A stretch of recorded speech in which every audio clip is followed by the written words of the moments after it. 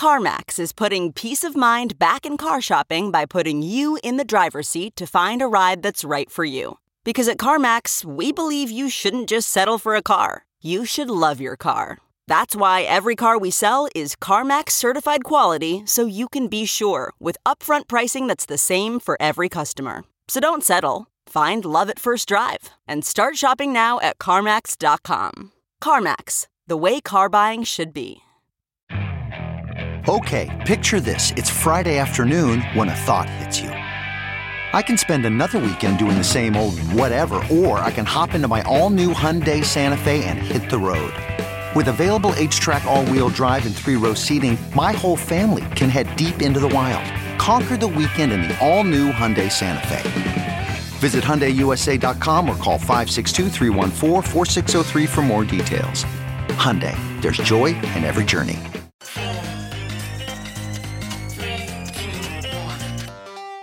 Welcome back to The Breakdown with me, NLW. It's a daily podcast on macro, Bitcoin, and the big picture power shifts remaking our world. The Breakdown is sponsored by Crypto.com, Nexo.io, and Elliptic, and produced and distributed by CoinDesk. What's going on, guys? It is Saturday, October 3rd, and that means it's time for the Breakdown Weekly Recap. However, because it is the first Saturday of the month, instead of the weekly recap, we're going to do the monthly recap. September was an interesting transitional moment. You had a real sense of almost in-betweenness or liminality creep into the major discourse, and moreover creep into the sentiment. And what I mean by that is that you had seen a summer where we were charging back after the spring's COVID-19 related shutdowns, but the fall was starting to hit a different note. On the one hand, that had to do with the fear of a rise or a return or a second wave of COVID-19. On the other, it just had to do with the end of the easy phase of a recovery where the jobs that were coming back were much harder won, not just the things that had been lost immediately in the short term. Layer on top of that the fear or nervousness or just general lack of clarity that comes with a presidential election, and you had the right sort of mixture for a big question mark, let's say.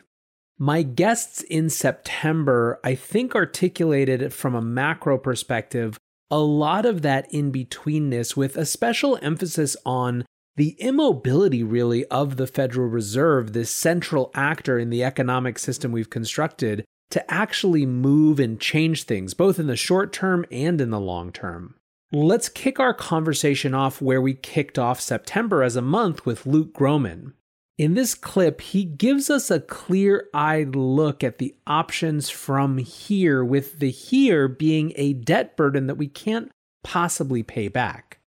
To me, the punchline is that if you look back over the last 100, 120 years, anytime you get sovereign debt levels as high as they are now in the U.S. and more broadly across the developed world, there's four outcomes 100% of the time. It's restructuring/default. It's inflation, it's financial repression, or it's hyperinflation. That's it. Those are your choices. And so if we can assume that the United States is not going to restructure or default its treasuries, which I think is pretty safe, we can set that one aside. Historically, and this ties into the political reform side, political courage side and lack thereof, if we were going to reform entitlements in the United States, the time to have done so was prior to 2008, because post-2008, after you bailed out the banking system, you made it politically impossible for all intents and purposes to reform entitlements, because you can't cut payments to retirees after you've bailed out Wall Street. And even if that was maybe theoretically possible up until now, with what we're seeing happen across cities in the United States this year, I think the ability to restructure that portion of our obligations is gone. So now you're left with inflation, financial repression, which is, I would lump in with inflation. It's just another form of it, or hyperinflation. And so when I sort of break it down that way, or it's different this time. This will be the first time in 120 to 200 years that you've got a massive amount of sovereign debt, and it somehow doesn't result in one of those four. I suppose that is possible. There are ways it is possible, but I think it's a very minimal chance. And so that ties back into the tweet that you're referring to, where I think we're in a transitional period. I think Powell's speech represents, I guess, if we think about it as trying to swing from one trapeze to the next, I think this speech was maybe either preparing to let go of one trapeze or actually letting go of one trapeze and trying to grab the next one. And hopefully he doesn't miss it. Macro analyst Tavi Costa picked up the same theme of a certain inevitability of inflation based on the debt levels being where they are, but also discussed the assets most likely to benefit in that context. I think what a lot of people are missing, in my view, is more of the structural problems in the economy related to the debt problems that we have in corporations and the government as well. I think there's no way out of this aside from inflation. And the real question is, when are we going to see that kind of that kind of response or consequences from the policies we've seen so far? I think that the Federal Reserve right now is painted into a corner in which it has to continue to buy assets to prop up equity markets. It almost has two new mandates: is to keep valuations of equity markets afloat, and at the same time suppress interest rates to continue to allow companies to borrow at cheap prices, and the government to also borrow at cheap prices. And so I think this is all happening at the same, which I call this it's a dynamic that we're seeing in which is an explosive mix for precious metals in general. It's a supercharged environment for precious metals, in my view. And any monetary, any alternative for the monetary system, which Bitcoin would be part of that too. This episode is brought to you by Crypto.com, the crypto super app that lets you buy, earn, and spend crypto all in one place and earn up to 8.5% per year on your Bitcoin. Download the Crypto.com app now to see the interest rates you could be earning on BTC and more than 20 other coins. Once in the app, you can apply for the Crypto.com Metal Card, which pays you up to 8% cash back instantly on all purchases. Reserve yours in the Crypto.com app today. In this crisis, many investors aim to keep and grow their digital assets. Others seek to maximize the yield on their cash. Nexo allows you to achieve exactly these two goals.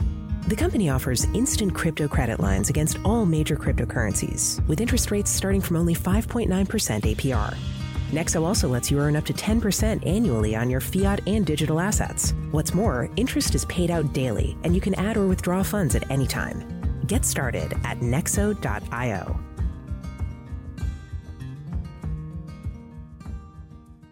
For Northman Trader founder Sven Henrik, the real issue is that investors have been trained not to take real economic plight seriously. In his estimation, this creates an ever-weakening market cycle. Well, that's what they've done. I mean, you can actually hear the Fed themselves using the word, and Powell himself, to calm markets. That they hate volatility in the sense that it reflects two-way price discovery. And for the last 12 years, we've seen them step in. Every single correction there's ever been, the Fed has stepped in one way or the other, or obviously global central banks as well. And part of my complaint in general has been because they are now in a mode where they've been forced to adopt this stance, to constantly step in, to always be afraid, because that's really what this is all about. They have, on the one hand, trained investors to not ever take any corrections seriously. Nothing will last more than a few weeks, right? Even in the March crash that we had, they stepped in so hard. December 2018, when we had that 20% drop on the heels of the Fed actually trying to raise rates and reduce their balance sheet. As soon as markets dropped hard, they stepped in and stopped it, right? That's what they do. And so investors have been trained not to take anything seriously. And I understand, and that's been working. Always keep buying the dip and so forth. But the perpetual machine that's been created as a result of that is that we see these exorbitant market valuations. One of the metrics I've been using is market cap to to GDP. Now, you can argue about market cap to GDP based on technology companies having a global footprint and so forth. But what we've seen here in this run-up here in September was insane. We got to 187% market cap to GDP. And so my point is, they are the perpetual bubble machine because they're afraid they cannot take any volatility in markets, and they're afraid of, I guess, maybe the corner they box themselves into, because as soon as you get a right sizing of markets, it has a negative impact on the economy.